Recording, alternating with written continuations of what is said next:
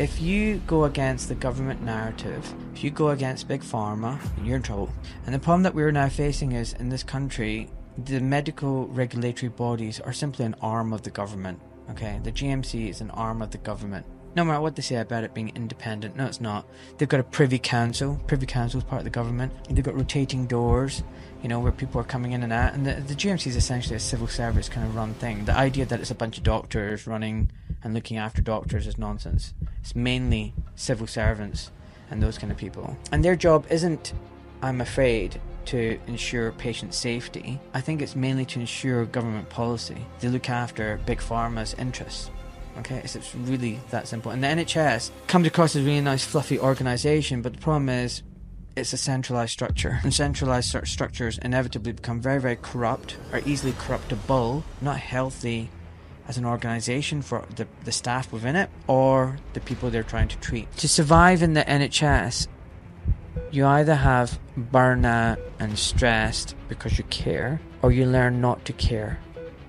It's a coping mechanism. It's not that these people are bad or cold or evil. To survive, you either get destroyed mentally, or you just don't care anymore.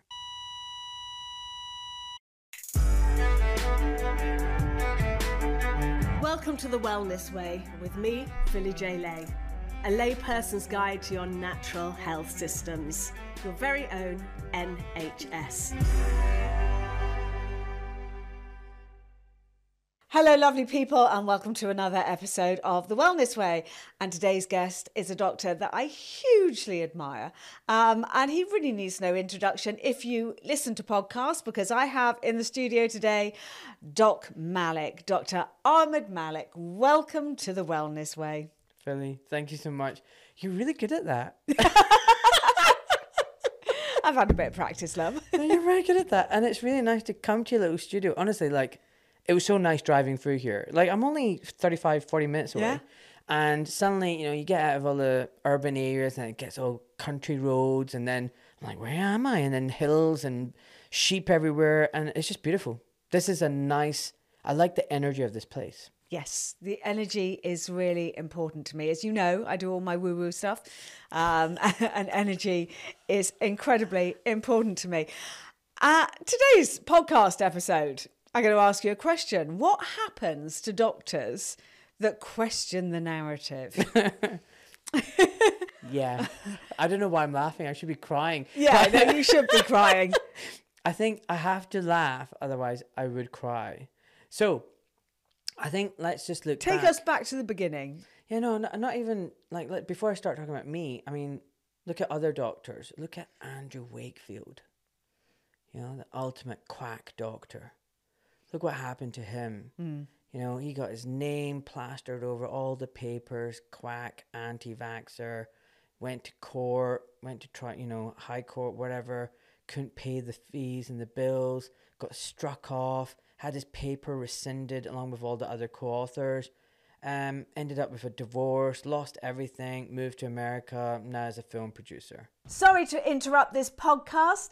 Why don't you come and sign up to my newsletter at phillyjlay.com, where we can keep connected and we can talk about lots of things going on in the world. You will also get my free manifestation meditation so you can become a shit-hot manifester too. Don't forget to like, subscribe and share. And turn your notifications on so you never miss an episode. Thank you. Right, that... For what? And what did he actually even do? What he said was there's an association with the MMR vaccine and, problems with GI upsets in children and potential developmental issues. And all he advocated was that instead of having an MMR, we should have 3 single vaccine shots. So as an anti-vaxxer, he was pretty shit. He was pretty crap. Yeah. As an anti-vaxxer. No, he also asked that more research was done. He did, but he didn't say we should stop vaccines. He didn't question all. No, I'm talking about at the time. He didn't say let's stop. We shouldn't be vaccinated. He just simply said maybe before we carry on rolling out this MMR, we should go back to just doing 3 individual shots, precautionary principle. Now just think about that. That's all he recommended. And then what happened after that was a complete and utter shit show. Yeah. And, editors were flying, articles at him, attacking him. Medical journals were attacking him. The whole weight of the establishment came down on him and crushed him. Well, we've seen this happen to other doctors as well. You know, it happened to Dr. Sam White. It happened. Dr. Sarah Myhill has been at the receiving end of the blows from the General Medical Council. It's really hard for a doctor to question anything within the system, isn't it? 100%. So Sam White, David Cartland, Sarah Myhill, Jane Donohan. In Ireland, you've got Jerry Waters, you've got Anne McCloskey. You know, over here you've got Mohammed Adil. It's very simple. If you go against the government narrative, if you go against Big Pharma, then you're in trouble. And the problem that we're now facing is, in this country, the medical regulatory bodies are simply an arm of the government. Okay, the GMC is an arm of the government. No matter what they say about it being independent, no, it's not. They've got a privy council. Privy council is part of the government. They've got rotating doors, you know, where people are coming in and out. And the GMC is essentially a civil service kind of run thing. The idea that it's a bunch of doctors running and looking after doctors is nonsense. It's mainly civil servants and those kind of people. And their job isn't, I'm afraid, to ensure patient safety. I think it's mainly to ensure government policy, and they look after Big Pharma's interests. Okay, it's really that simple. And the NHS comes across as a really nice fluffy organisation, but the problem is it's a centralised structure, and centralised structures inevitably become very, very corrupt, are easily corruptible, and are just not healthy as an organisation for the staff within it or the people they're trying to treat.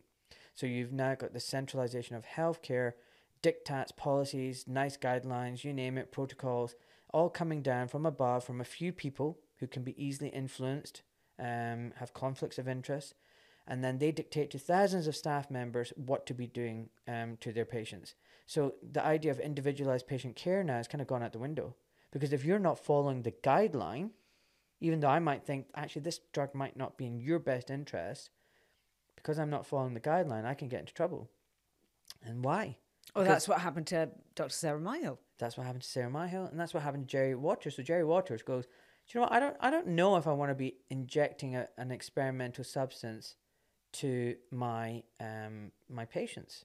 So I'm a conscientious objector to these mRNA jabs. And because of that, he was reported, he was complained about and referred to the Medical Council in Ireland, and then investigated, and he's still suspended and still being investigated years on. And part of it is also the process. The process is the punishment. So take Sarah Myhill, for example. She's been suspended for 12 months. She's been trying to leave the GMC for over 2 years. She doesn't want anything to do with it. She doesn't want to practice like that anymore. She wants to practice functional medicine outside the jurisdiction of the GMC, but they won't let her go. They've said, no, you're suspended, and you know what, we'll hold another tribunal and hearing in 12 months' time, and guess what, they'll go through the whole shabam again, and just like last time, her name will be dragged through the mud. You just need to Google Sarah Myhill, and it's in the Daily Mail. Her face is out there, and, you know, anti-vaxxer, horse dewormer. You can look at literally, you know, and, you know, quack doctor. And the whole point is, and again, like if you look at Jane Donohan, same with her. She tried for 6 years to leave the GMC. She didn't pay. She didn't attend any of the meetings. And eventually they struck her off. And, you know, she said, I'm jubilant. And they went, GP, disgraced GP, you know, struck off, jubilant at being struck off. And they picked this, you know, contorted picture of her where she's like doing this. And they actually took a screenshot from a video. They went through a whole video, found a picture where she's doing this, and then plastered that on the Daily Mail. I mean, just think about that. And, you know, all of us make very, you know, if we have, you know, a lot of emotion and expressions like me, we can all find a screenshot where it isn't very flattering. And the whole point of that was the Daily Mail was picking an unflattering picture to make her look like a witch, to make her look like a batshit crazy person, and say, look, see, this is a batshit crazy person, dangerous doctor, total quack. This is what happens. And it's not just the punishment to the individual; it's also a warning to all the other doctors out there. Yes, you know, you dare to step out of line, we're coming for you. We're going to disgrace you, shame you. Well, it has to be said they do a very good job of that. And you've been on the receiving end of that for the last year. 12 months, yep. They've given you a really hard time. And can you just, I want to go further back into your story in a bit, but where are you now? You have been stopped from working just about anywhere in the country, haven't you? Yeah. So tell us, when you were at school, when you decided that you wanted to be a GP, you didn't know for 1 second, or you're a doctor, you didn't know for 1 second that you were going to be indoctrinated to, and that's what you are, aren't you? From the moment you start that process. Yeah. And you wanted to go and help people, you know, as I believe virtually all doctors do. I think there are very few doctors that go in it for, you know, bad thoughts like I can kill loads of people. That's the politicians that do that. But you went to medical school. Tell us about your qualifications, your training, and your journey a little bit. Take us on that journey. Okay, so I think the indoctrination actually starts earlier. I think it starts at school. Yeah. And I think the indoctrination has got worse. So I went to school in the 80s, and, you know, I think we were still being indoctrinated at that point, but it's a hell of a lot worse now. You know, now the children are being taught that, you know, we're killing the planet, they're killing the planet, you know, they're killing granny if they don't wear a mask, you know, they might be in the wrong body. So all the indoctrination is starting at school. And when I went into med school, I mean, yeah, I was fascinated by science. I loved biology and dissection. I loved, you know, just trying to understand how we worked. And I wanted to get into med school and do surgery. I had done a work experience placement and ended up quite by accident in an ENT operating theatre. And it was amazing. It was fascinating. It was like a completely different world. I'd never seen anything like this as a little kid. You know, the lights, the machines, the scalpels, the blood. I was like, wow, what the I can't hell? think of anything worse personally. But but this is what I mean. Like, Yeah, no. I was absolutely fascinated. You know, like I remember the professor asking me to scrub up, and we had all these visiting doctors from around the world, you know, little United Colors of Benetton type thing, you know, Asian, and African, Middle Eastern, Arab, Indian, you know, they all just lined up watching this professor operate. And he told his assistant to scrub out so I could scrub in, this little kid from high school. And that was even an accident, because the thing is, when I started the work experience, I failed my practice medical school interview. So we had to do a medical school interview, then apply to go to work experience in as a doctor. So I failed that. So I was put in as a nurse.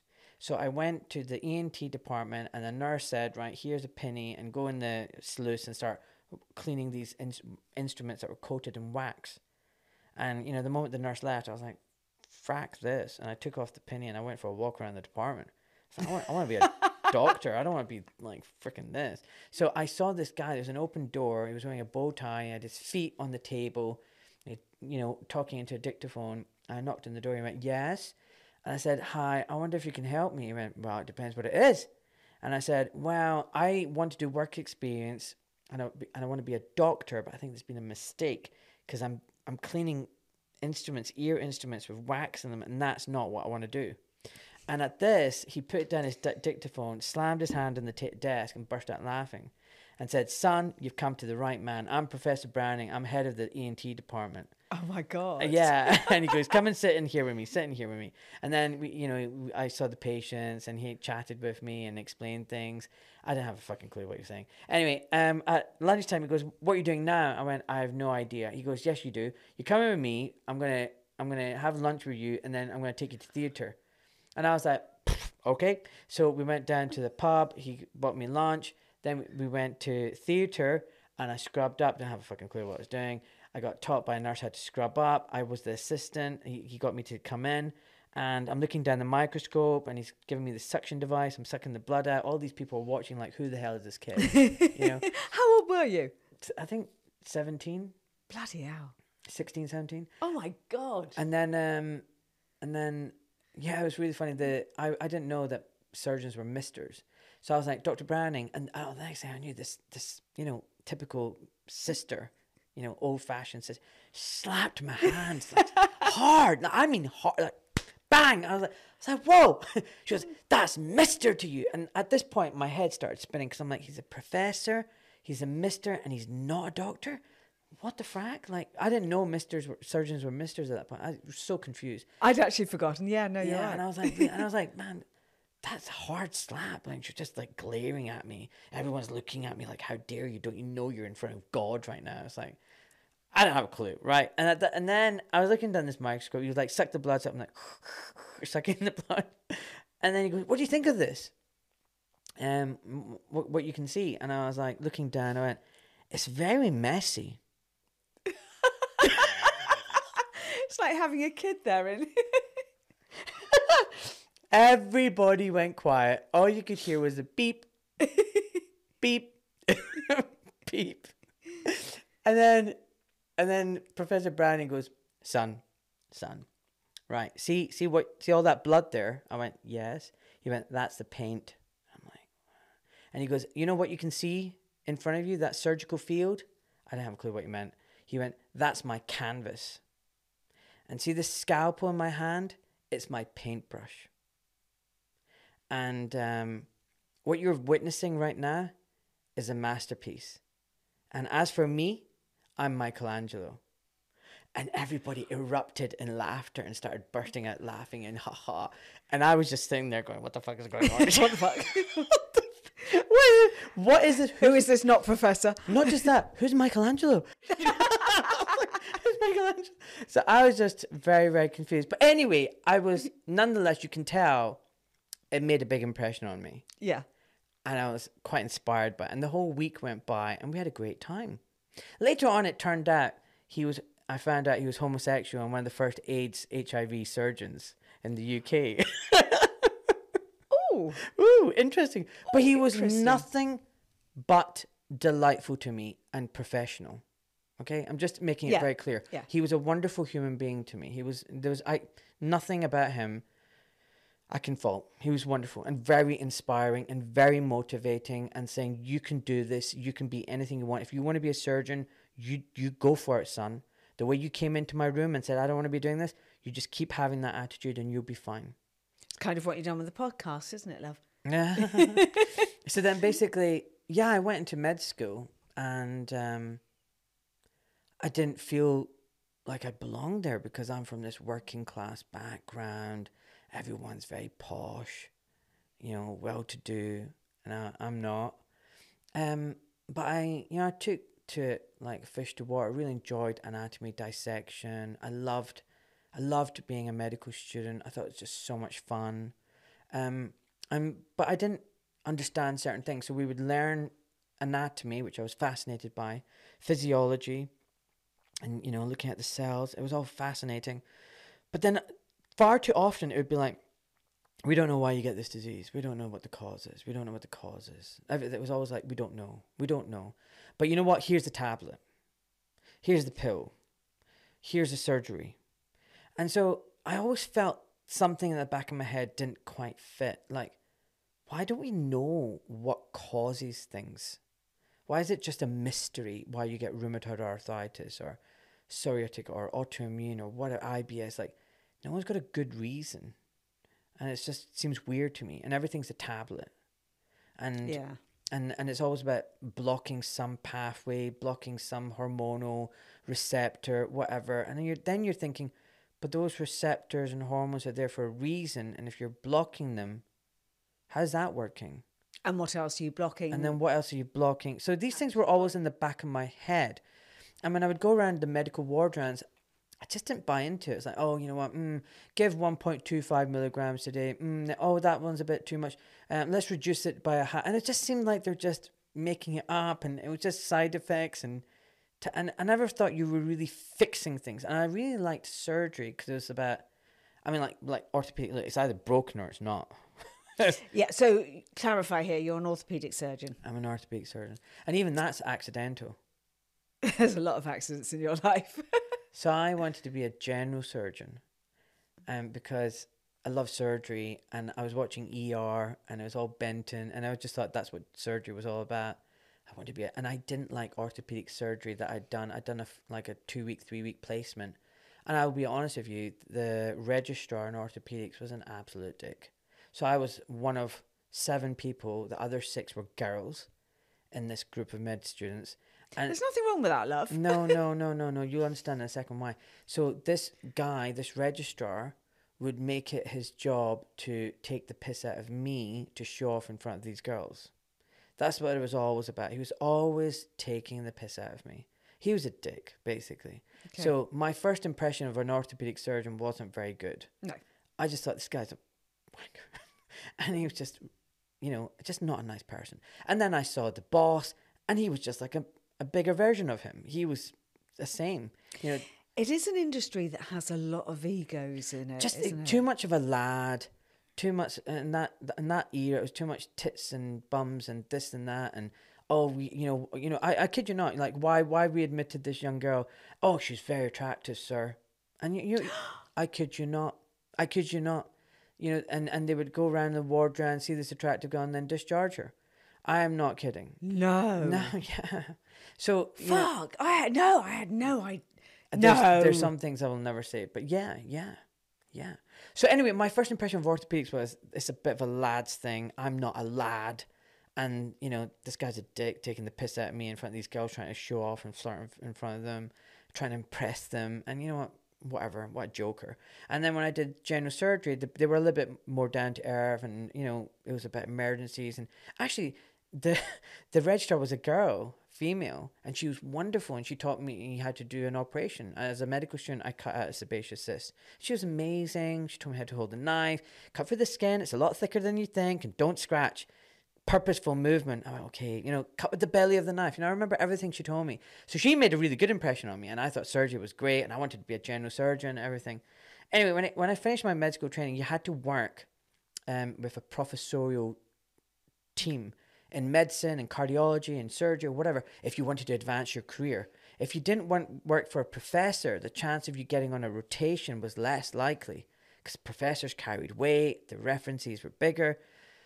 Anyway, for whatever reason, I couldn't get any professorial surgical job, right? None of them wanted me. All my applications were rejected. So the only professor left in town was one Professor David Hamlin in orthopedics. And I didn't want to do orthopedics, but he was a professor.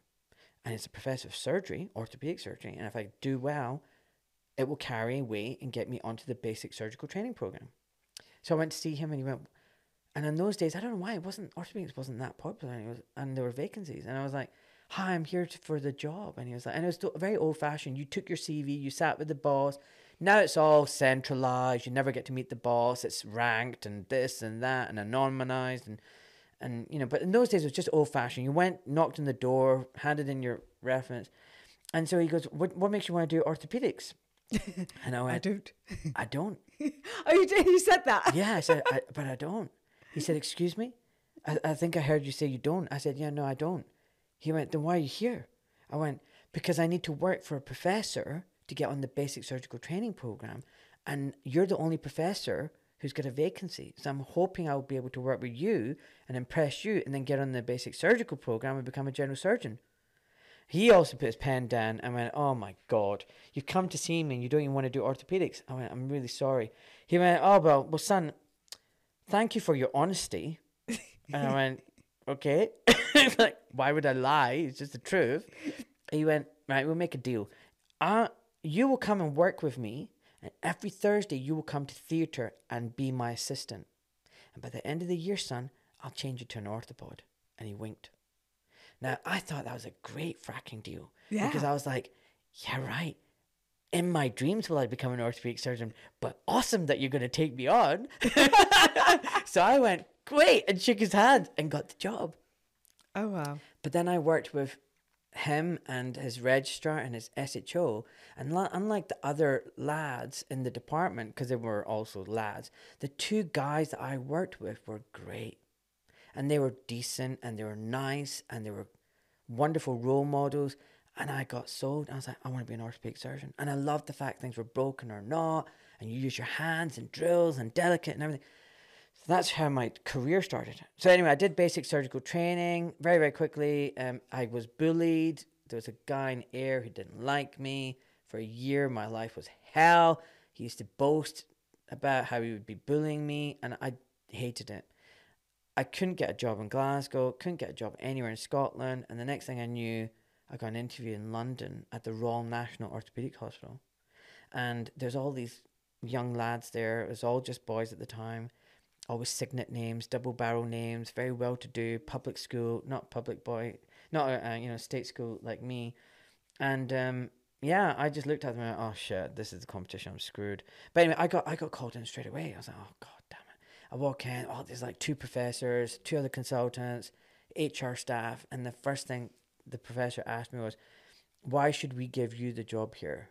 There's a lot of very clever boys next door. What's special about you? I went, it's not what's special about me, it's what's special about this hospital. It's the Royal National Orthopaedic Hospital. And the professor and everybody stopped and went, yeah, we kind of know that, we work here. I went, no, but the key word is national. If it's going to be truly national, it has to have someone from Scotland, England, Wales, everywhere. All those guys are English. I'm the only Scottish guy here. And they all just looked at me, burst out laughing, and went, fine, you've got the job, off you go. And that was it. And that was it. That was it. So I then walk out, and you pass the room where all the guys are, and they're all looking at me, and I'm like, I got it.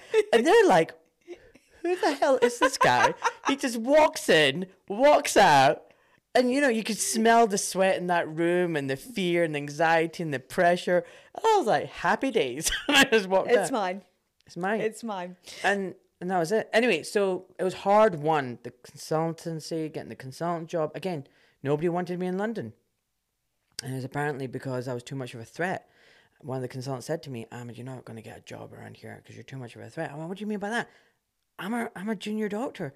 No. We all look ahead and see whether you're going to be a threat to the system or our private practice. You're a very good surgeon. You're very charismatic. You're very funny. People love you. If you come into a department, the other foot and ankle surgeon, because I wanted to do foot and ankle surgery, they'll be threatened by you. They'll be threatened that you're going to take away their private practice. So they'll only appoint someone who's not going to be a threat. Someone who's a nervous surgeon, someone who doesn't have confidence, someone who's not very good. They'll give someone... I was like, but surely it's all about meritocracy. I've been brought up thinking that you work hard, you study, and you do well. And he went, hey, no, it doesn't work like that. It's politics, it's money. And that was an eye-opener for me. I was like, you are joking.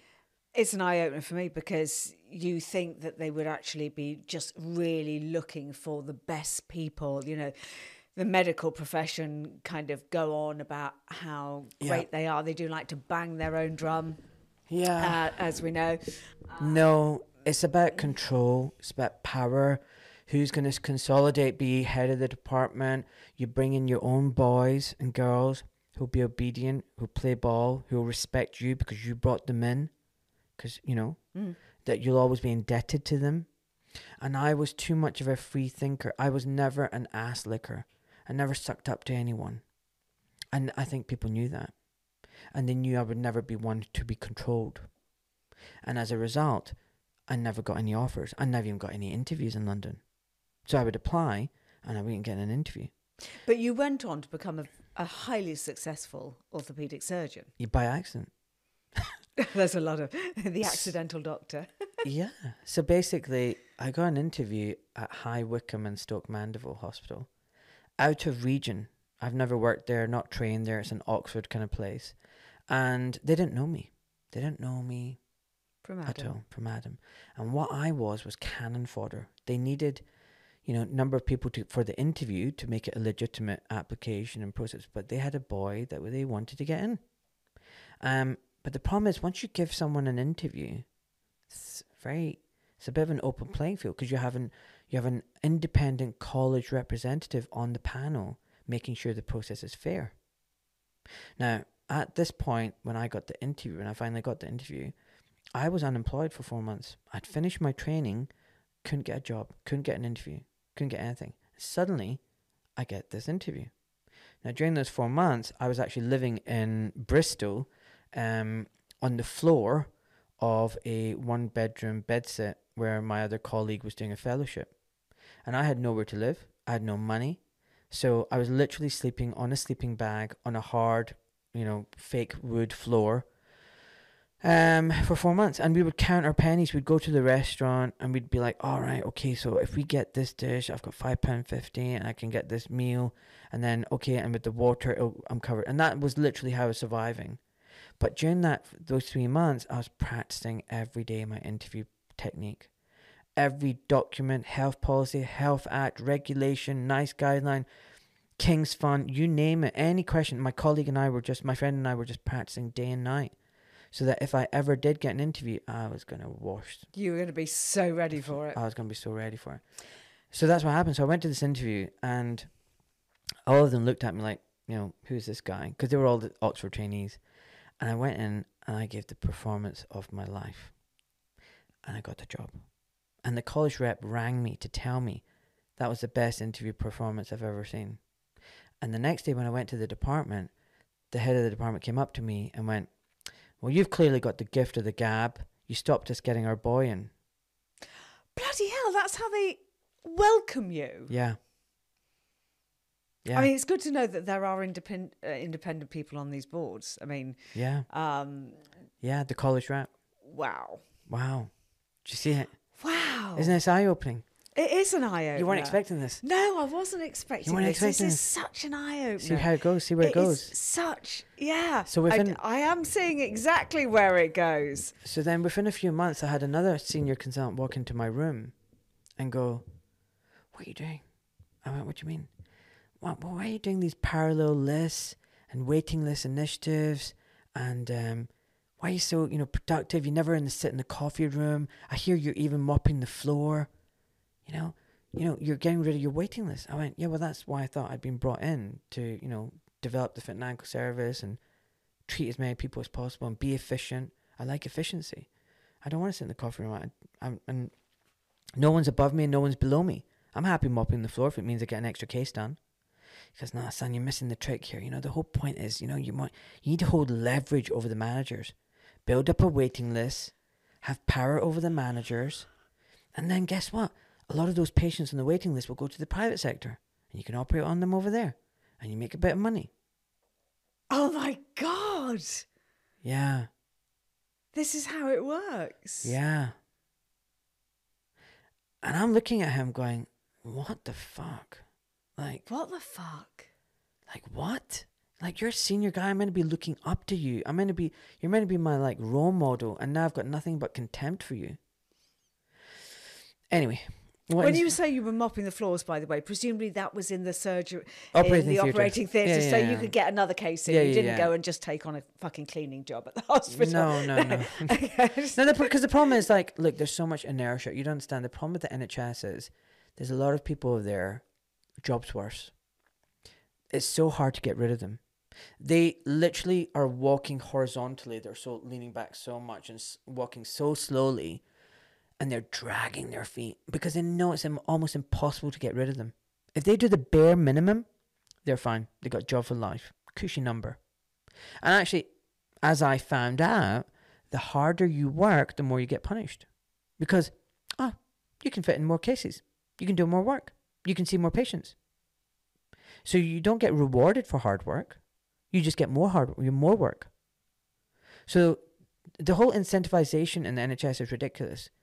You get rewarded for being inefficient and you get penalized for being innovative, creative, and hardworking. So fast forward, my dad's dying of cancer and I need to for example, and I've been now head of the department for the 3 years. I got in with just 1 vote. Half the department hated me. They were all in the Freemasons. There were just several members, I'm sure there were. So you don't know that. I don't know that, but people told me they were, and told me to be careful. And they all worked together as a clique, and I'm just, more than one person told me, be careful, they're in the Masons, and this is how they work. So they made life very difficult for me. At one point, I even got accused of sexual misconduct. And, someone came up to me and said, oh, you know what, we're going to have to investigate you for sexual misconduct. I was like, what the fuck? Yeah, I'm married to a beautiful wife, got a young family. I just had a daughter. And I was like, what? And I was like, who? Can't tell you, it's anonymous. What's the complaint? Can't tell you. Not right now. We need to do an investigation.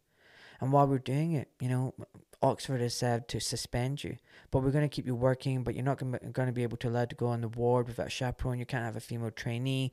You need this, you need that, all these stipulations. And the moment I walked out that room, practically everybody in the hospital knew that I was being investigated. Sexual misconduct. So much for my privacy and anonymity and protection. It was clear that they were trying to smear my name. And in the end, they said there was no sexual misconduct. So apparently I asked in front of 20 people in a orthopedic meeting, in the morning meetings, I asked one of the junior doctors to get up to demonstrate how you would reduce a fracture. I said, can I have a look at your hand? And she stood up and I manipulated. Apparently I didn't get proper consent from her. That was it. But Wow. that was actually, for a long time, that was actually sexual misconduct, inappropriately touching a trainee in front of Oh my God. everybody, in front of everybody. It's not like some, weird thing in a room on my own. No, in a trauma meeting with everyone around me. Apparently, I touched someone inappropriately by demonstrating how to reduce a fracture. But the job was done because everybody would be coming up to me going, Ahmed, what is going on here? What have you been accused of? This is ridiculous. I can't believe it's you. You would never do it. I was like, no, it's not me. It's like it's bullshit. But this is how it works, you see. If you are dangerous or you are a problem, then they want to discredit you. They want to smear you. They want to tarnish your reputation. This is what I learned. This is how it works. Anyway, Well, so they let me off. They let me across all fields, 100%. So they let me off and said you need to have like some counselling sessions and, as a way of showing that you've learnt your lesson and, boundaries and all that kind of bullshit. And at this point, I was like miserable. I found it very stressful working in the NHS. More and more, they were being draconian, telling me what I couldn't do, what I could do, how I was meant to treat my patients. Working as a clinical director, I realized what was happening behind the scenes is nothing to do with patients. It's all about money. It's wholly corrupt. You get these people from management agencies coming in, being paid £1,000 a day. They make stupid decisions to save money. They charge a fortune for it. After 6 months, they realize what a mistake it was. Then they get another management team in, charge them £1,000 a day to then bring back things exactly where they were before. I mean that's how it works, and it's just a gravy train. It's a gravy train for all these agencies, companies, making all the contracts go out to people they know. Funny handshakes, wink winks. And it's just the idea that there's not enough money is a joke. There's plenty of money. There's plenty of money. The money's going the wrong place. Anyway, so I wasn't very happy and I was getting very stressed. And giving an example, my dad was dying of cancer. He had an emergency. I needed to go and see the doctor because they were deciding whether to do surgery or radiotherapy or what. And he said, you need to be here. And I told my hospital, look, I can't afford to work late today. And what was happening was my clinics were always overbooked. So instead of finishing at 5, I was routinely finishing at 7:30 in the evening. Okay, and I would keep saying to them, this is wrong. You need to cap my clinic. So you're overbooking me, and nothing would happen. They would just keep piling on the pressure. And it's just, and I look at other doctors and the consultants working there, and it's funny how they were protected from that, and they never had that. It was almost like deliberate how I was overwhelmed with work and stress. So I emailed all the managers. I rang them. No one answered. I contacted my head of the department then. And I said, look, I need to leave on time today because it's my dad. And I'm going to finish at 5. And I'm sorry, the clinic is overbooked. Last week I was on holiday. And instead of cancelling that clinic and spreading the patients out, you've just basically dumped all of last week's today. So my clinic is double what it should be. I'm not going to finish till 9. That's ridiculous. Get rid of these patients and move them. And I'm going to leave at 5 because I need to go to the hospital to see my dad, in London, and I'm out in the sticks. So I leave at 5. They didn't cancel the patients, and my junior was working till 8 o'clock at night. And apparently there were some complaints. Anyway, I'm glad I went.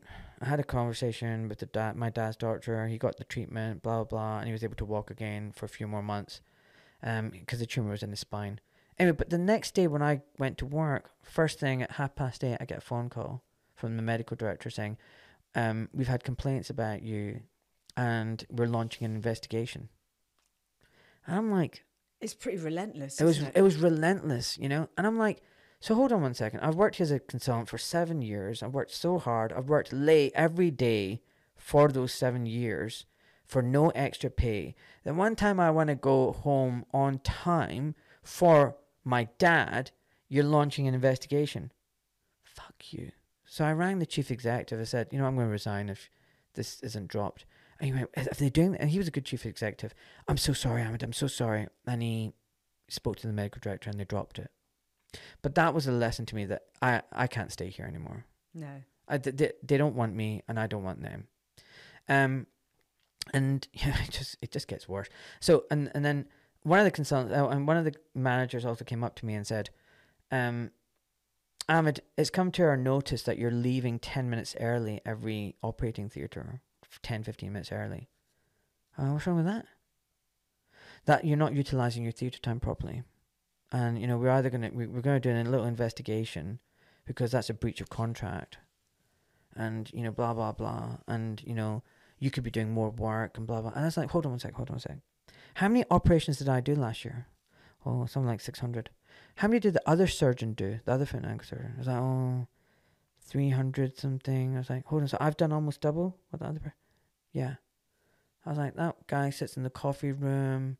I'm never in the coffee room. I'm mopping the floor. I did double the cases. If I finished 10, 15 minutes early, I think I fucking deserved it. And then it was like, yeah, but we know you're fast. That surgeon can't operate as fast as you. They're utilizing their theatre time appropriately. You're not.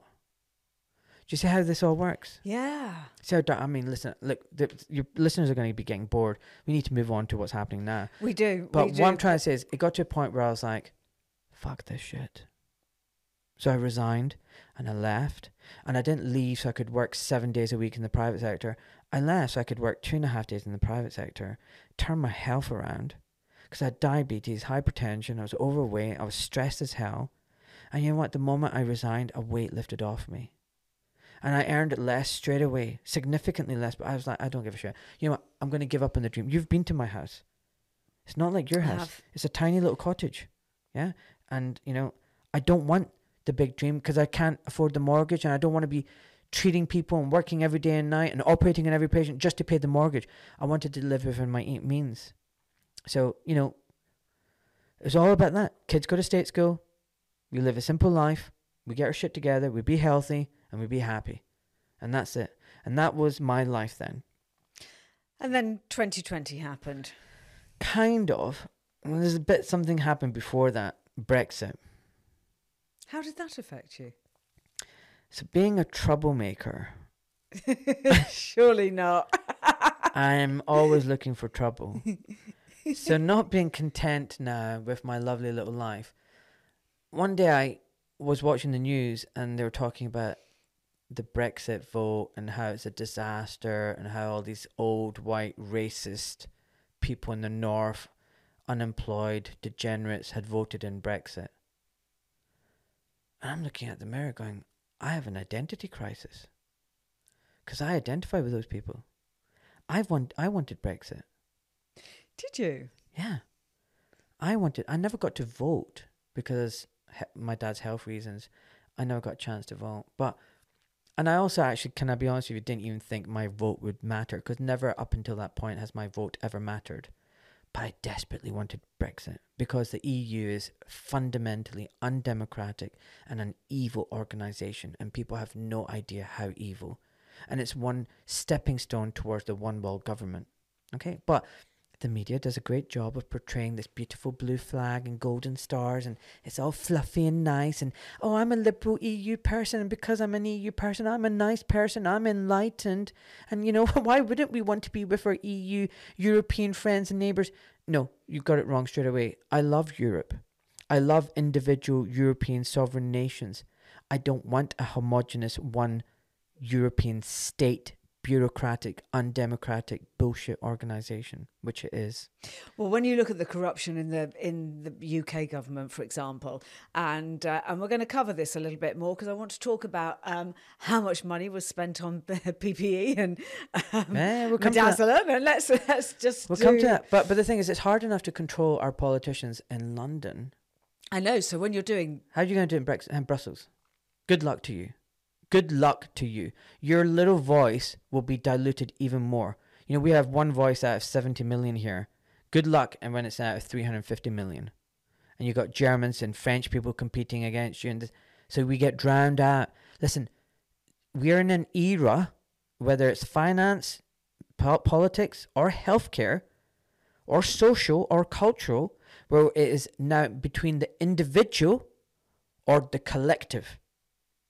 And I'm telling you right now, collectivism is evil. This is the way to totalitarianism for the greater good, etc., etc. It has to be individual, bodily autonomy, personal, individualized, patient-centered care. It's all about individualism. I am about individualism. So all these things like EU, NHS, all of these things are centralized structures, collectivism. This is fundamentally what we're facing, okay? On one side is the light, on one side is the dark. And if you don't get it, you better get it quick. So anyway, moving on. So I'm now involved in the Brexit part. I go down to the Brexit HQ and say, I want to sign up as a parliamentary candidate. I want to get Brexit done. This is bullshit. I can see what's happening. The fear porn. Oh, we're going to run out of drugs. We're going to run out of medicine. Carney was saying, oh, the economy's going to tank. I was like, you know what? If you will something, it's going to happen. We're already selling it like it's going to be an abject failure. This has been the biggest political movement in the history of this country. We want Brexit. We're going to get it. So if everybody thinks people who want Brexit are old, white, stupid, racist people, I'm going to prove to them they're not. Anyway, what I didn't realize is that my colleagues who already don't like me now had an even bigger reason to hate me. So all the doctors who are working in the private hospital still work in the NHS. They still hated me. Okay, so I'm in the private hospital hardly talking to anyone because they're all scum. Right? I know what they're all about. And it's not true medicine. But now they're literally saying, here comes the racist doctor. Here comes it. And all the GPs were aware now that I'm supporting Brexit. Everybody stopped referring patients to me. Bloody hell, it's just... Yeah. So even though I might be the best foot and ankle surgeon in Buckinghamshire, doesn't matter. We're going to send, because, maybe you can see it from their point of view. This guy's lost the plot. He's dangerous. He's crazy. He's joined Nigel Farage's party. He's a racist idiot. Why the hell am I going to send my patient to him? Okay, maybe that's a reason. Okay, I don't know. But everybody stopped sending me patients. So my private practice dropped by 50%. Now I was barely making ends meet because I've got significant overheads. You've got a secretary, indemnity insurance, room rental, typing costs, billing costs. You know what it's like running a business. And you need to be making about 50,000-60,000 just to break even. That's what the costs are like. Yeah. So, when you then make 100,000, so people think, oh, you're making 100,000, you must be so rich. Yeah, 60,000 of that has gone to, expenses. Now I've got 40 grand, 45 grand and pay tax and that, make home maybe 30 grand if I'm lucky. So, you might think 100 grand sounds like a lot. It's not when you think about all the costs. So when you then have your practice cut by a half, you're screwed. Yeah. So now, why is this relevant to COVID? So now if you remember, all that Brexit shit ended at the end of 2019. Nigel Farage stood me down. They did a deal with Boris Johnson. And I think Nigel Farage sold us down the river. I think he was a Pied Piper. I think the whole Brexit party was a vehicle to dissipate the anger of the nation and fizzle it away so that Brexit would never actually happen. That's where I've come to the conclusion. Now, why is this relevant? Because by the end of 2019, I was mentally broken. I'd been abused on the streets every Saturday when I was canvassing. You're racist, you're this.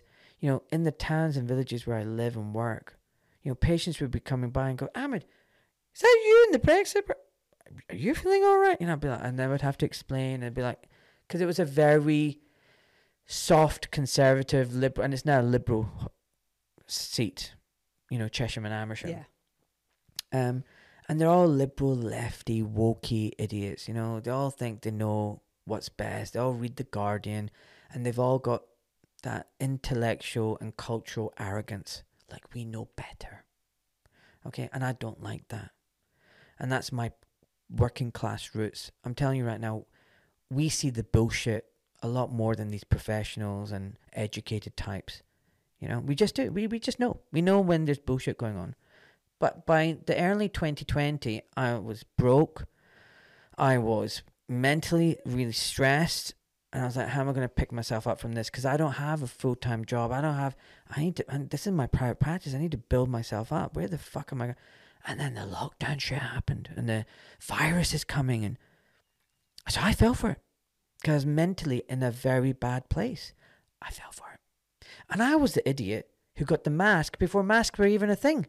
I was walking around Waitrose with a mask and everybody's looking at me going, who the fuck is it? And I was like, you don't know. There's a pandemic coming. So for about 3 weeks, I lost the plot. I fucking lost the plot. And then lockdown happened. And within 3 days, I was like, this is bullshit. It was like a crystal clear moment. Within 3 days, I was like, hold on. And I remember because I was listening to the news and it was like, people should stay at home practically until they're about to die. And then they can go to hospital and then they'll get ventilated. I was like, this goes against everything I've been taught in med school.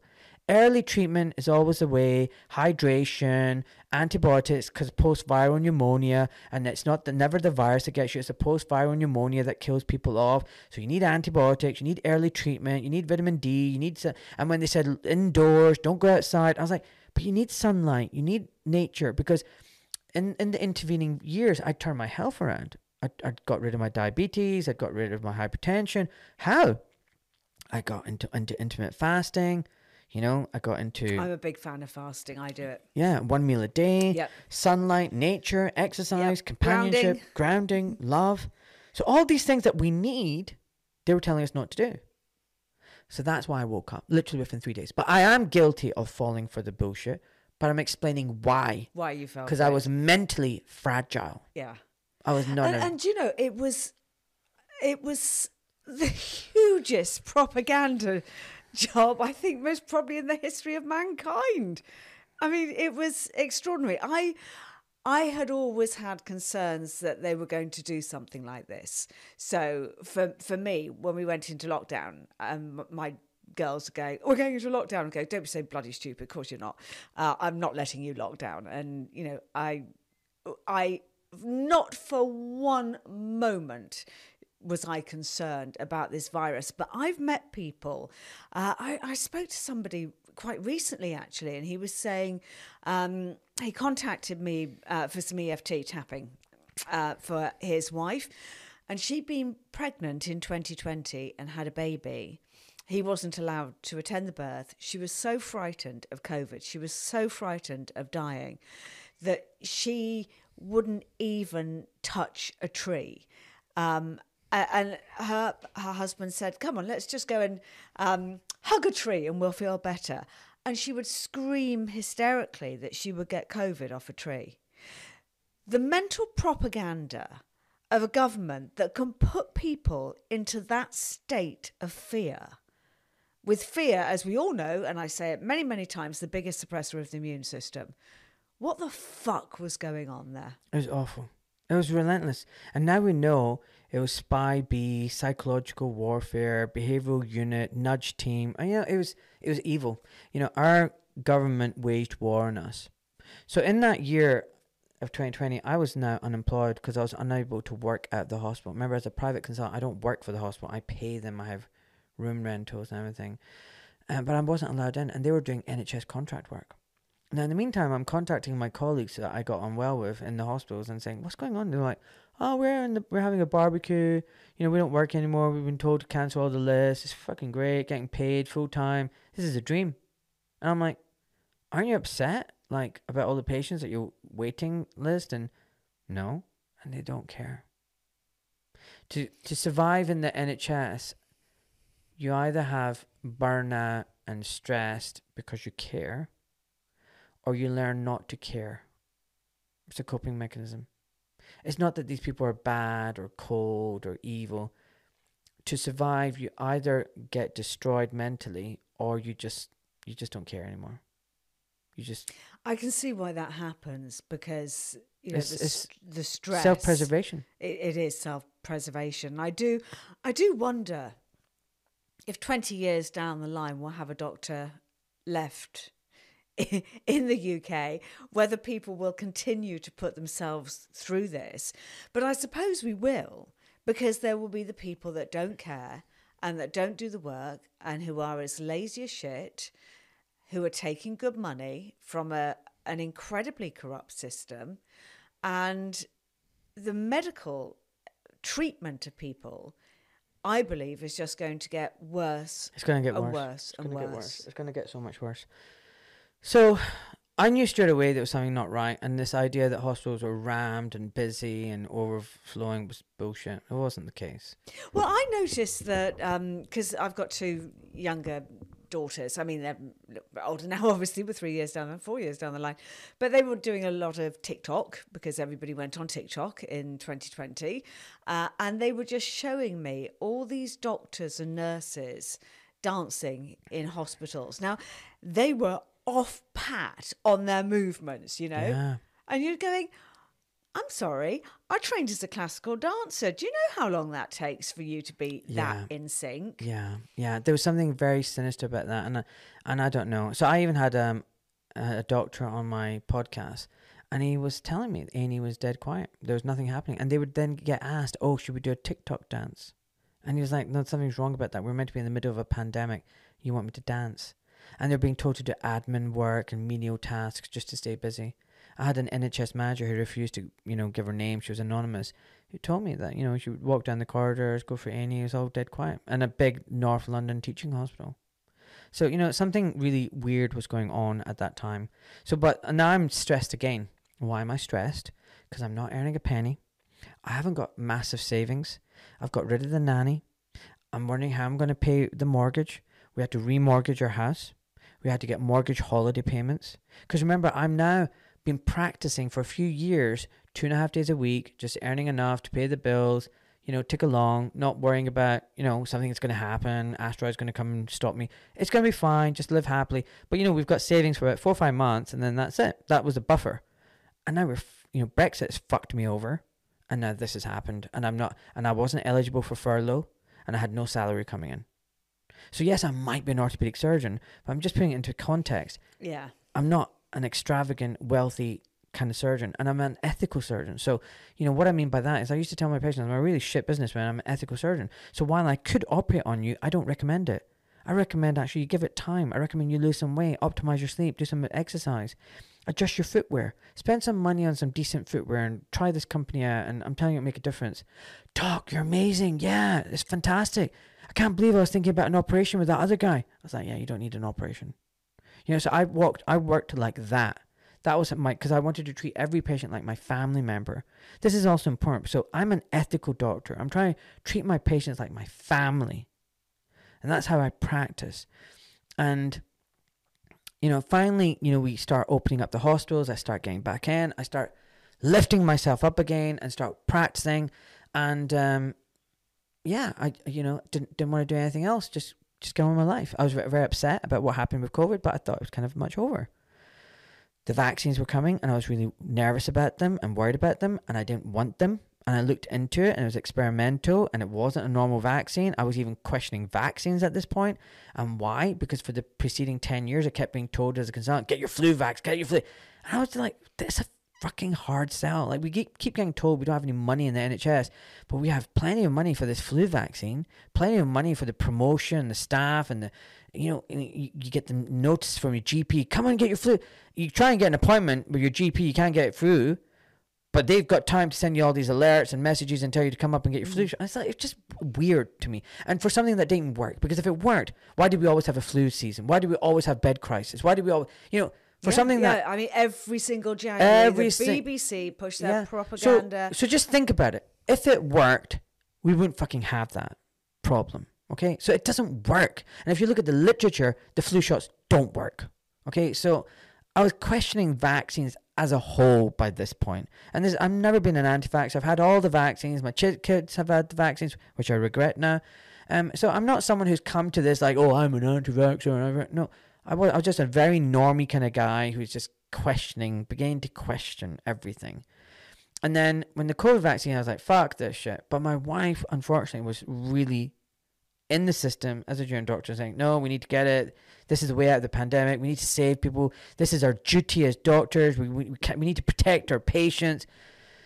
And I'm like, yeah, but you take a vaccine to protect yourself. You never take it to protect anyone else. Like, if you've had the vaccine, that should maybe be your shield. Like, it doesn't doesn't make sense to me. Like, if someone's been vaccinated and I choose not to, they shouldn't worry about me not being vaccinated because they've had it. If it's so great, they're protected. Yeah, this is what I never understood, because I never understood it. But Yeah. anyway, it got to a point where I was getting pressured by the hospitals, my colleagues, my wife. I was being called a crazy anti-vaxxer. I should go and see a psychiatrist and blah. And in a fit of rage, I was like, fucking hell. Look, I'm not an anti-vaxxer. I'll go and get the fucking shot. And I went to the drive-thru and I went in and I was like sitting down and I was like, look, can I just ask you, what is in this shot? And the guy was like, oh, it's the mRNA, and bang, in my shoulder. I was like, that was quick. I didn't get a chance to finish asking my questions and everything. Because even though I'd gone there, I was still torn. I was torn. I was even messaging my sister, I don't know what I'm doing. Should I have it or not? I'm going to ask them questions. And it was just done. There was no fucking informed consent. Nothing. consent whatsoever, nothing. So, and this is coming from someone who's done informed consent all his life. As a surgeon, doctor, I get informed consent. You explain everything to a patient. You give them their risks, their benefits, the pros, the cons, their options. Nothing being an option, do nothing being an option. You give them time. You ask them to come back again a second time if they're not sure. All this shit, you have to do it. There's no coercion. There's no pressure. There's no incentive. There's respect for the decision. All that kind of stuff. I don't have any of that. And subsequently, I've now discovered that no one's had informed consent because no one knew what was in the product. No one knew what was in the drug. My friend Debbie Evans from UK Column wrote to the GP college and said, look, what's in this? And the GP secretary of the GP college wrote back saying, we didn't know what was in these vaccines. So how can you be consenting someone if you don't even know what's in them? It's also turned out that the main Pfizer study was flawed. They didn't talk about absolute risk. They talked about relative risk reduction. The manufacturing process for the experimental vials in that study were very different from the mass rollout, completely different. It should have gone through the whole regulatory process again, consented. There's plasmid, DNA. It can affect your genome. I mean, it goes on. How long does this spike protein last for? Where does it go in your body? Can you switch it off? Is there a toxic level? Is there an antidote? Does it affect your fertility? Does it affect... I mean, there's lots of questions out there. We don't know. No one's had informed consent. But the fact is, I sat in that car and cried, Philly. And I'm not surprised. As a kid, I was molested twice, touched up by men. And on a third occasion, I was almost kidnapped as a kid. In Govan, I was walking home from school. I was about 6, 7 years old. 6, actually. And my younger brother and older sister were there. And this guy picked me up to try and take me away. He said, I'm going to show you my puppies. Classic story. And I kicked and yelled. And my sister screamed. And my brother screamed. And he dropped me and ran away. Right? So this is the kind of shit that I've been through, right? I'm telling you, that injection was worse than any of that crap that I've been through. Because this was inside me. I couldn't get it out of me. And I promised I was never going to get a fucking shot again. And I was going to tell everybody this is wrong. And it almost tore my marriage apart. I'm not surprised. I mean, it has been a massive divide for so many people with their families. I know that, yep. I've had my issues too. I never for 1 second ever even contemplated it and just begged everybody I knew not to have it. But I want you just to explain, because we're not just preaching to the converted, and sometimes it feels like that, but there'll be a lot of people that are maybe new to this podcast or hopping on that don't know what the mRNA is, don't know what the spike protein is, and why this was actually never a vaccine, and the fact that they changed the World Health Organization changed the definition of vaccine in order to get this shot put through. So talk us through. So first of all, it's not messenger RNA. It's modified messenger mRNA. So it's mmRNA. So one of the base pairs, uridine, has been changed. So normally RNA degrades very quickly and it breaks down. They've changed it so that it doesn't break down. It doesn't degrade. Your body can't get rid of it. It's a complete artificial type of RNA. So it's modified, artificial, synthetic RNA. And what they've done is they've got a sequence, which is even weird. How did they got that gene sequence? You know, it's very weird. It was from a lab. They got a sequence, and part of it's from SARS-CoV, and then they added this and that. And we don't know where the sequence comes from, but they manufactured the spike protein, which is apparently the dangerous part of the coronavirus. That's if you even believe in viruses, etc., etc. And the question is, why would you even create the part of the virus that's most dangerous? Surely you would create something that's relatively inert and not harmful and use that so that your body could recognize it. But no, they decided that they're going to use a toxic part and manufacture the toxic part in your body. Your body would become a factory to produce the toxic part. That in itself is just so bizarre and nonsensical. It doesn't even make sense. And then if you look at the data now, there were patents out in 2015 and 16 with this vaccine and the sequence. So what's that all about? And now, actually, it's not even a FDA, CDC, Pfizer product. It's a Department of Defense, bioweapons research. It was all conducted by the military. It was a countermeasure.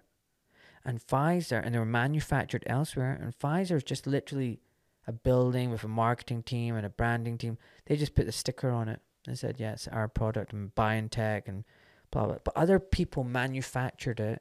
It's run by the military. It's countermeasures, and they've got immunity because it doesn't fall under the FDA jurisdiction. Even the whole idea that it's under FDA and this, it's a sham. That's why it's an EUA, emergency use authorization. When did that ever happen? When did that ever exist? When was that ever a thing? You know, so. You've got this fake thing, emergency use authorization. Everybody was told that the government's that you can't be sued. Pfizer can't be sued. No one can be sued for it. And just think about it. Well, all vaccine companies can't be sued. But if this is such a great product, why can't it be sued? Why can't you sue for it? Like, just think about it. But that's been a long time since. Long time. Yeah, I mean, years. Exactly. 30 years. Yeah. Longer. Yeah. 1986 in America with their Vaccine Act. I mean, the whole thing is a joke. But the thing is, I don't mind now calling it a vaccine because it sheds light on the whole vaccine industry. And the whole vaccine industry, I believe, is a scam and fraudulent. And look, it's all about choice. If they develop a substance or a vaccine, whatever, and they properly prove that it is safe and effective, bullshit tagline, and it's done a robust study with a true placebo arm and long-term data and safety data, and it works, do you know what? Fine, people can take it and whatever. But the reality is no one's been given informed consent. So anyone who is pro-vaccine listening to this, tell me 5 ingredients in a vaccine. Just give me 5 names. 5 things that are in a vaccine. Tell me what are adjuvants? Why do you need an adjuvant? What is aluminium doing in a vaccine? What is aluminium and mercury doing What is mercury doing in a vaccine? What are the normal physiological processes in the body that use either mercury or aluminium? How does your body naturally get rid of mercury and aluminium? What happens with aluminium and mercury in the body? What are the cytotoxic effects? What happens to your brain if you have these things in? What happens to your development if you have it? How do you get rid of it? What's the safe dose? What happens when you have multiple dosages as a kid, as a baby? Well, how does that affect you? Is there a safe dose? What happened to Mr. Aluminium, Christopher Exley, when he investigated into this? What is detergent doing in vaccines? What is dog, kidney, monkey DNA doing in it? How many aborted fetuses were used to make vaccines? And are aborted fetuses still being used to manufacture vaccines? You know, there's a lot of questions there. Do you guys know the answer to this? Anyone listening who loves vaccines and thinks they're the safe and effective and the best thing since sliced bread, do you know all of this stuff? Can you answer any of this? Can you give me any study where there's a randomized study against a true placebo arm, one vaccine with another, long-term studies showing comparative groups of children? Really? Can you? So, no, and what I would like to say here is if you look at the graphs, and I've seen many of these graphs, if you look at the graphs of the major childhood diseases like polio, measles, all of those, they were on such a downward slope. So what you're talking about is Roman Bristianic, okay, and his book, Dissolving Illusions. So that podcast is coming out in a couple of weeks. Ooh. And he makes it very clear that, you know what, all of these diseases were on on the right track through proper sanitation, clean water, sewage, good food, nutrition, refrigeration, everything was getting better on its own.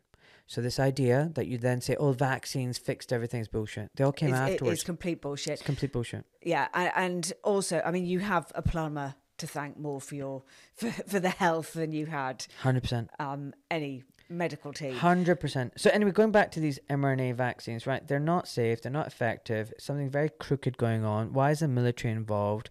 Why did the FDA not do its proper job? Why were the governments in bed with Big Pharma, with Bill Gates, with Pfizer? What was the WHO playing at this? What are Event 201? You know, there's so many questions to ask. What happened to informed consent? Why did people want mandates? So this is now coming to mandates. So I went back to my life. I wasn't really on social media. I just did Instagram because I like pictures. And you know, I'm not politically activated now after Brexit. I just wanted a quiet life. I've had enough of this shit, right? And then the mandates came along.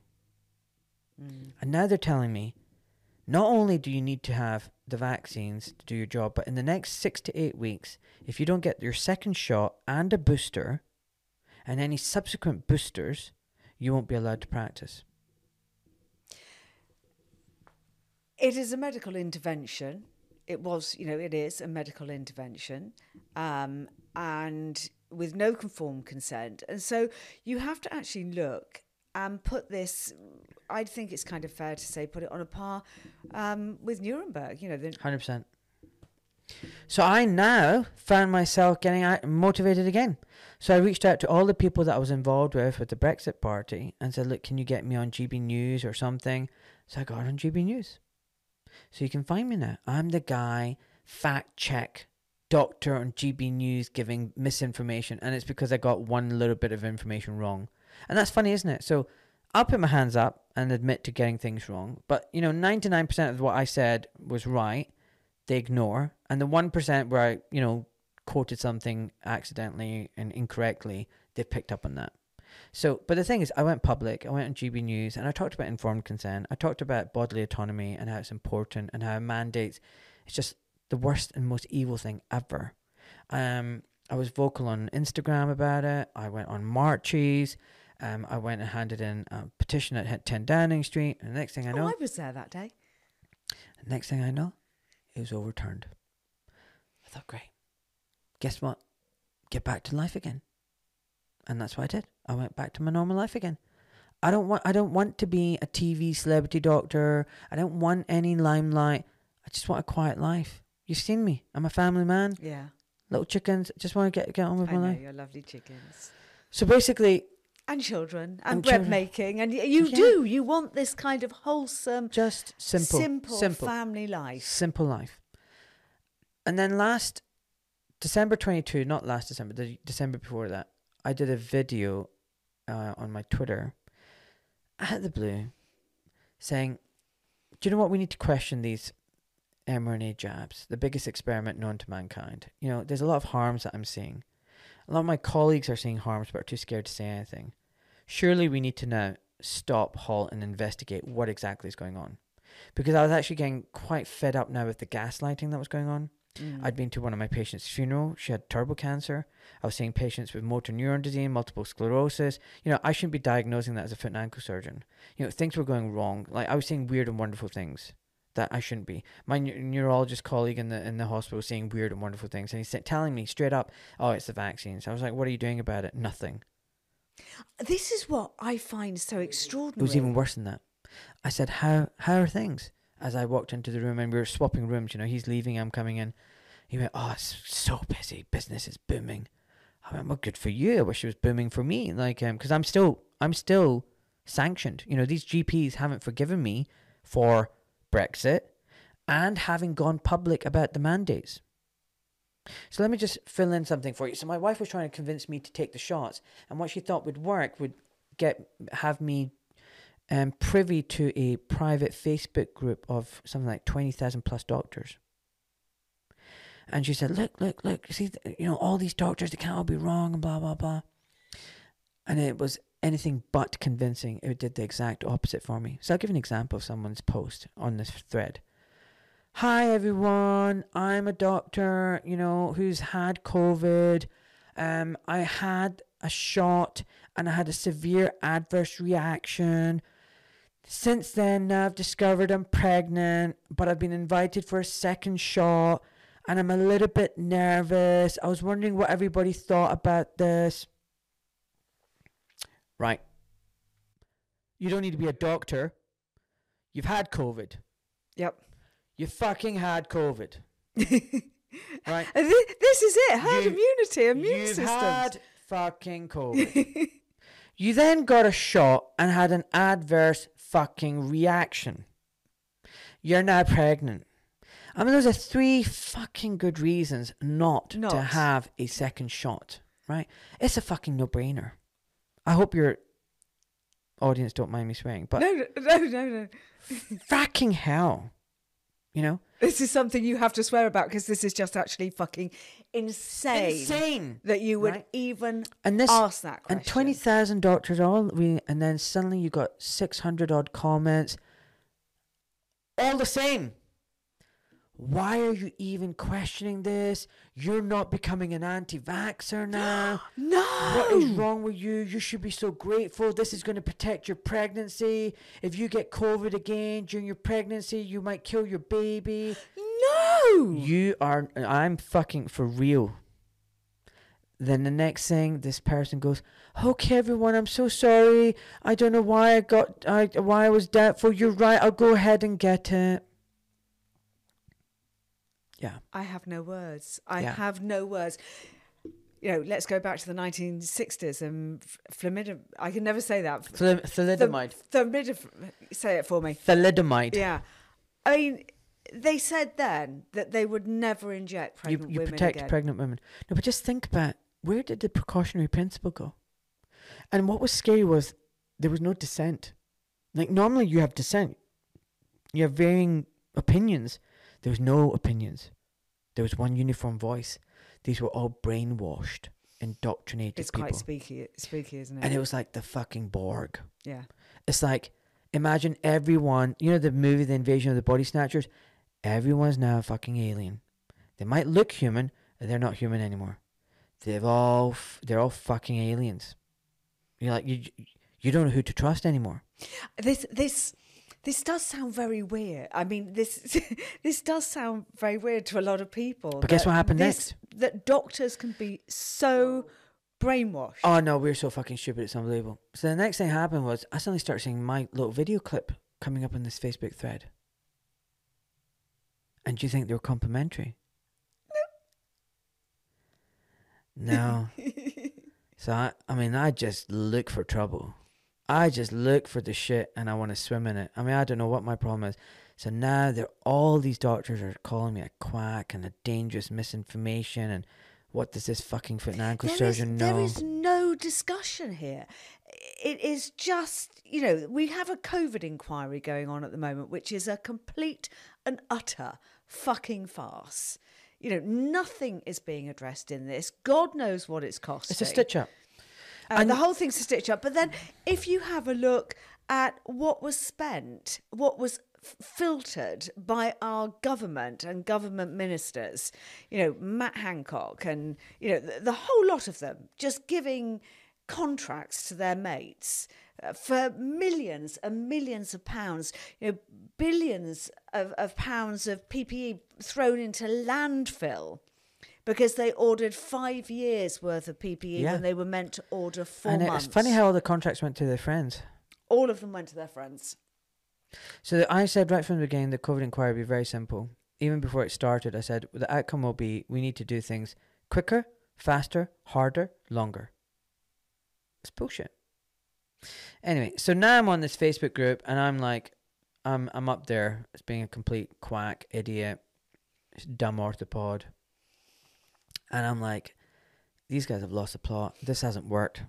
If my wife thought it was going to convince me to take more shots, no. I said, everyone's lost the plot. And it's very scary, Philly. Yeah. Imagine you've got 280,000 doctors, right? I think there's 280 doctors registered. I don't know how many are practicing, maybe 250,000, 220,000. That's still a large number of doctors, right? And then you think, how many are actually thinking like me publicly and saying something? Sam White, Mohammed Adil, David Cartland, and Tony Hinton and me. Where are 5. the other doctors? Where are 5 of us? I know. 5 out of what? Say, let's just round it up, 200,000. So, what's that percentage-wise? Let's do the math. I'm a bit 0.00. like I'm not very good at maths. I needed a tutor when I was in math school. So 5 divided by 200,000 times 100. It's 0.0025%. That's. How many doctors are speaking up? Can you imagine how lonely that must be? Can you imagine also how scary that must be? Because the options are that I am indeed an absolute quack, crazy, dangerous misinformation spreader and an embarrassment to my family and my profession, or that you've got balls. The rest of these doctors are all fucking losing the plot. They just don't have the courage. And I'm sorry, but both of those options are not acceptable. Are not acceptable. I don't want to be in that 0.0025%. That's terrifying. Mm. So I'm right, but everyone else is fucking wrong. Everyone else has forgotten medical ethics. I mean, why is a private orthopedic surgeon part-time fighting the mandates? Where the fuck were the NHS doctors? You're being told you can't work. Oh, there was Steve. That's it. James. Steve James, yeah. Yeah, he's disappeared now. That was all very funny, the way he was brought up to the front, and anyway, it doesn't matter. So, but, you know, I mean, yeah, he did it on live TV. And, you know, I mean, if you look during COVID at the press calls where everything was scripted for the journalists and there was no second question moving on. Second question. You know, I always wondered, I've met Steve James and he seemed a very nice, genuine man, doctor. He really did. But you do wonder how he managed to get in front of Rishi Sunak. No, Sajid Javid. Oh, yeah, it was Sajid Javid. So basically, the problem is, we'll come to that, the NHS, the problem, and the medical system. There's problems in both. But what I'm trying to say is there was no dissent. And it was very scary and lonely, and I was being attacked for my stance on medical ethics. And now, when I did this video on mRNA harms, that video went viral and was seen by 1 million people within a day. So clearly, people resonated with that message. And instead of being contacted by my private hospitals and the medical directors of these private hospitals, the national medical directors, and being said, "Oh, Ahmed, that's a very interesting video, and you know, we're not sure what you were talking about. Can you please tell us, and what should we be looking into, and what was your concern?" Which I would have done if I was in their shoes. I would have been like, "I saw your video, and what are you talking about? Like, or you know, this is really interesting. Like, and surely it's better to speak up when it comes to a matter of patient safety and be wrong than know about a patient safety issue and remain quiet. Isn't it? It's better to speak up and at least investigate." No, I had the opposite. 2 of the national medical directors contacted me within 24 hours and said, "We've seen this post. You've breached our social media policy guideline, and we want you to never post on this topic and issue again. We want you to withdraw this video. And if you ever post on this issue again, we'll have to consider your practicing privileges." It is extraordinary how they silence people. I mean, if you've trained for a lot of years to become a surgeon, I have had to go for a lot of hoops, and you go through all of that, I can understand why it's so hard for people to want to throw away their career. There are very few brave surgeons like you. I mean, I will, Dr. Asim Malhotra, he's done the same and stood up, but he lost his father to the jab and was jab damaged himself, which is why he had to stand up. But is shouting. Dr. Mike Yeadon, even though he's not a doctor or a surgeon, he was the vice CEO of Pfizer for years. We've seen the Pfizer drop, although The Pfizer drop got no coverage in the mainstream. We are running out of time, but I do want you to tell us what the Pfizer drop was. So basically, they said a court somewhere asked for a release of the documents. Well, first of all, let's say that Pfizer had asked that none of these documents were released for 75 years. Yeah, so they said we can't release it and it's going to be locked up for 75 years. Then they said something like, we'll release it, but it'll be over decades, basically. We'll give like 1 page a day or something stupid. But then they were forced to release everything, this stuff that's been redacted. But you go through it and there's so much wrong, basically, that has been covered up. But it's deeper than that. I think Pfizer is just the scapegoat. It goes to the government level and beyond. There's some really deep shenanigans going on. And I don't know the full facts, and that's why I'm going to stay a bit vague about that. But it's something really weird is going on, and proper investigative journalists are looking into that. But what I can tell you is, having spoken up, I've been subjected to bullying and harassment, as far as I can tell from how I feel by these private hospitals. I was referred to the GMC on a bullshit accusation of being transphobic, which I'm not. I think they were looking for any reason to get me and make my life difficult. The GMC... And I was threatened with a referral to the GMC. I was told that, I will be referring my concerns to the GMC. Okay, so, and I've never been referred to the GMC. And I was like, well, okay, good for you referring your concerns about me. Is that am I being referred? Will I get a referral? Will I get notification from the GMC? I didn't know. I was waiting. And, months went by and I wasn't sure. Have I been referred? Have I not been? I was like, I think I've been referred. And I would say to people on the podcast, I've been referred, but I don't know if I have or not. And I would speak to my friends and say, have I been referred? Like, do you get a referral from the GP? Do you get a notification? Like, what happens if you've been referred?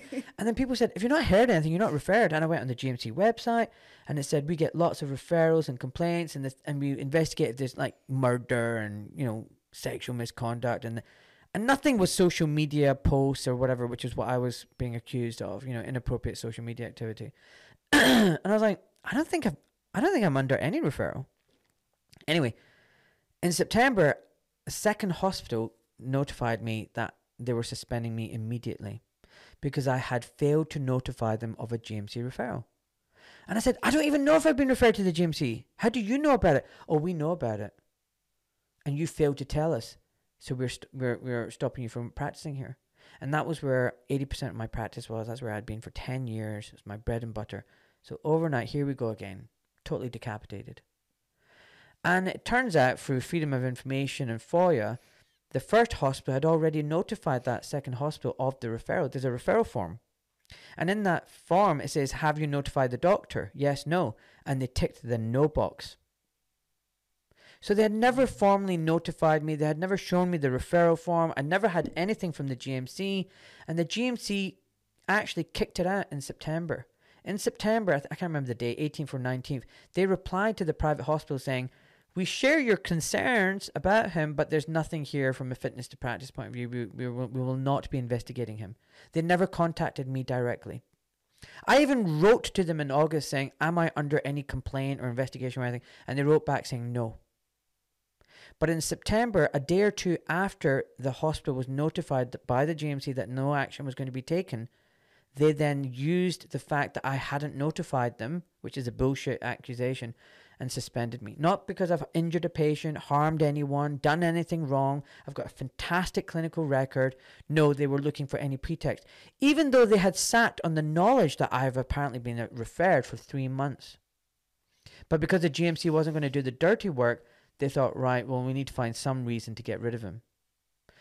So now I'm absolutely financially crippled, not earning any money for months. And the nail in the coffin was in December when a big hospital that I was working out of, like, in London, suspended me, saying that, you posted something on your Instagram account. Someone in the staff has complained about it, anonymous, and, it could be taken out of context and undermine trust in you as your clinician. So we're suspending you with immediate effect. And that's it. That's a career over. Career over. And I contacted 2 of the small private hospitals in London saying, can I come and work with you? No response. So you're on a blacklist now. That is career and the thing is, over. And I was losing so much money. I mean, I'm now like, I don't have money to pay the bills, so I've had to get rid of my secretary, close down shop, and I've applied to the GMC for voluntary erasure. I'm not under any investigation by the GMC. You know, the London hospital that suspended me still is going ahead with the investigation, even though I've told them I want nothing to do with them. I don't want anything to do with the Princess Grace Hospital. Screw you. You can screw your investigation. I've done nothing wrong. My podcast is out in the public domain. I wasn't even speaking. It was like, imagine you take a clip of me and post it, and then someone complains about you and suspends you because I was speaking. And it's ridiculous. It's just bullshit going on here. So I can't practice anymore. So there's no point in me holding on to my GMC registration, because what's the point? I haven't got the money for appraisals and licensing or anything. And, you know, it's just obvious they don't want me. And frankly, if that's the way it's going to be, well, I don't want them either. So now, you know, I'm pivoting and changing what was a hobby. My podcast was a hobby, and I wanted to do it properly. So I had some savings, and I invested all those savings into this hobby because this was my way of fighting back. So when my social media account kicked off and I started getting 30,000 followers, 40,000 followers in February, March, people were saying, what are you going to do? What are you going to do? I was like, I'm tired of all these freedom WhatsApp groups, and, you know, there's celebrities there and famous people, and, you know, they're all just talking and everything. And like, it's great to network, but nothing was happening. And I'm a doer. I'm a surgeon. I like to do things. And I was like, listen, we need to inform the public. We need to educate them. We need to empower them to make the right decisions and choices. Because as long as they don't know what's going on, and they just trust blindly in the government and the state, we're screwed. So, and the doctors and... Right. So I'm going to use my voice and my credibility and my platform and reach out to people. I'll do a podcast. And that's how my podcast was born. And it was just a hobby. It was my way of venting and sticking it to the man. Yeah, the problem is that you're not allowed to vent and stick it to the man in that profession. Yeah. So it's not a profession you can do that. I know. So now, hopefully, I'll just find some way of monetizing it, because it's very successful. I'm getting a ton of listeners, ton of followers, and I'm slowly getting people subscribing on Substack and Spotify.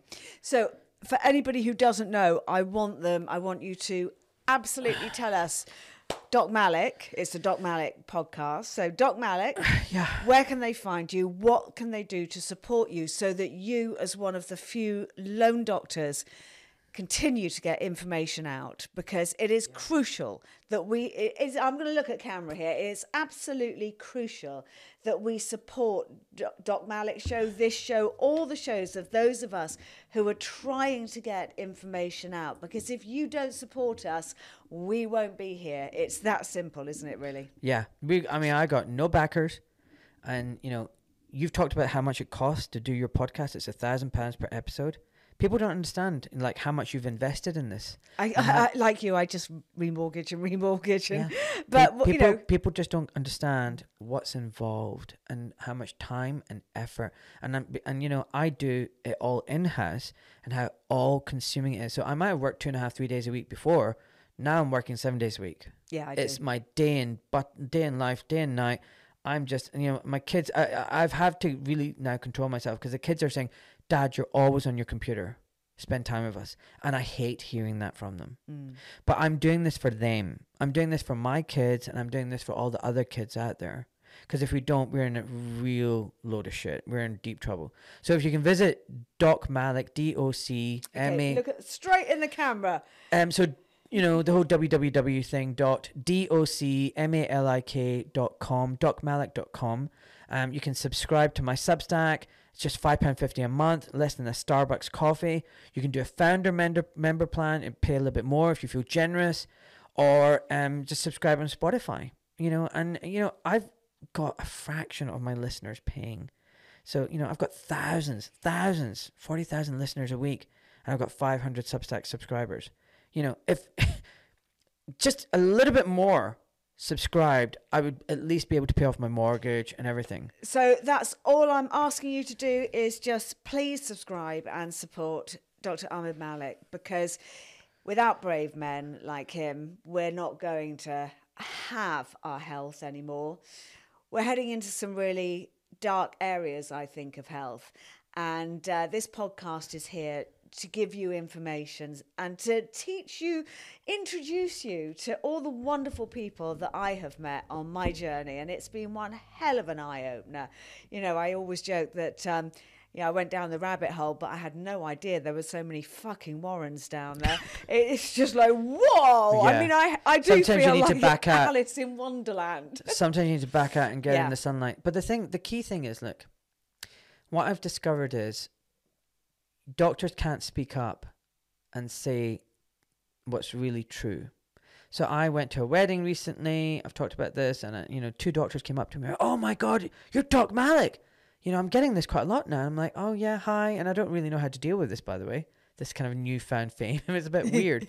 And they're like, oh, we listen to everything you say and it's amazing. We agree with everything, all the things. You're joining all the dots, this climate scam, the judiciary, the media, the politicians, the transgender issue. Everything's connected. I'm like, yep. Oh, we love it. It's fantastic. And then I said, what are you guys? And like, we're GP partners. I'm like, so what are you guys doing? Awkward silence. These 2, much taller than me, just started looking at their feet. They're just looking, avoiding eye contact. And then one of them, after a very long pause, said, that's my family behind me. And he had some kids like 12, 13. He went, 2 of them, a boy and a girl, and he went, I'm not in a position to lose it all. Well, this is it. And then I turned around to him and said, see that table behind me?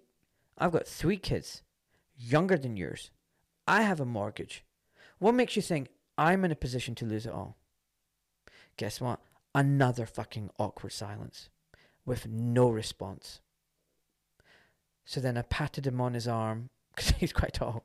I patted him on his elbow. I went, all right, guys, stay there. And I walked away.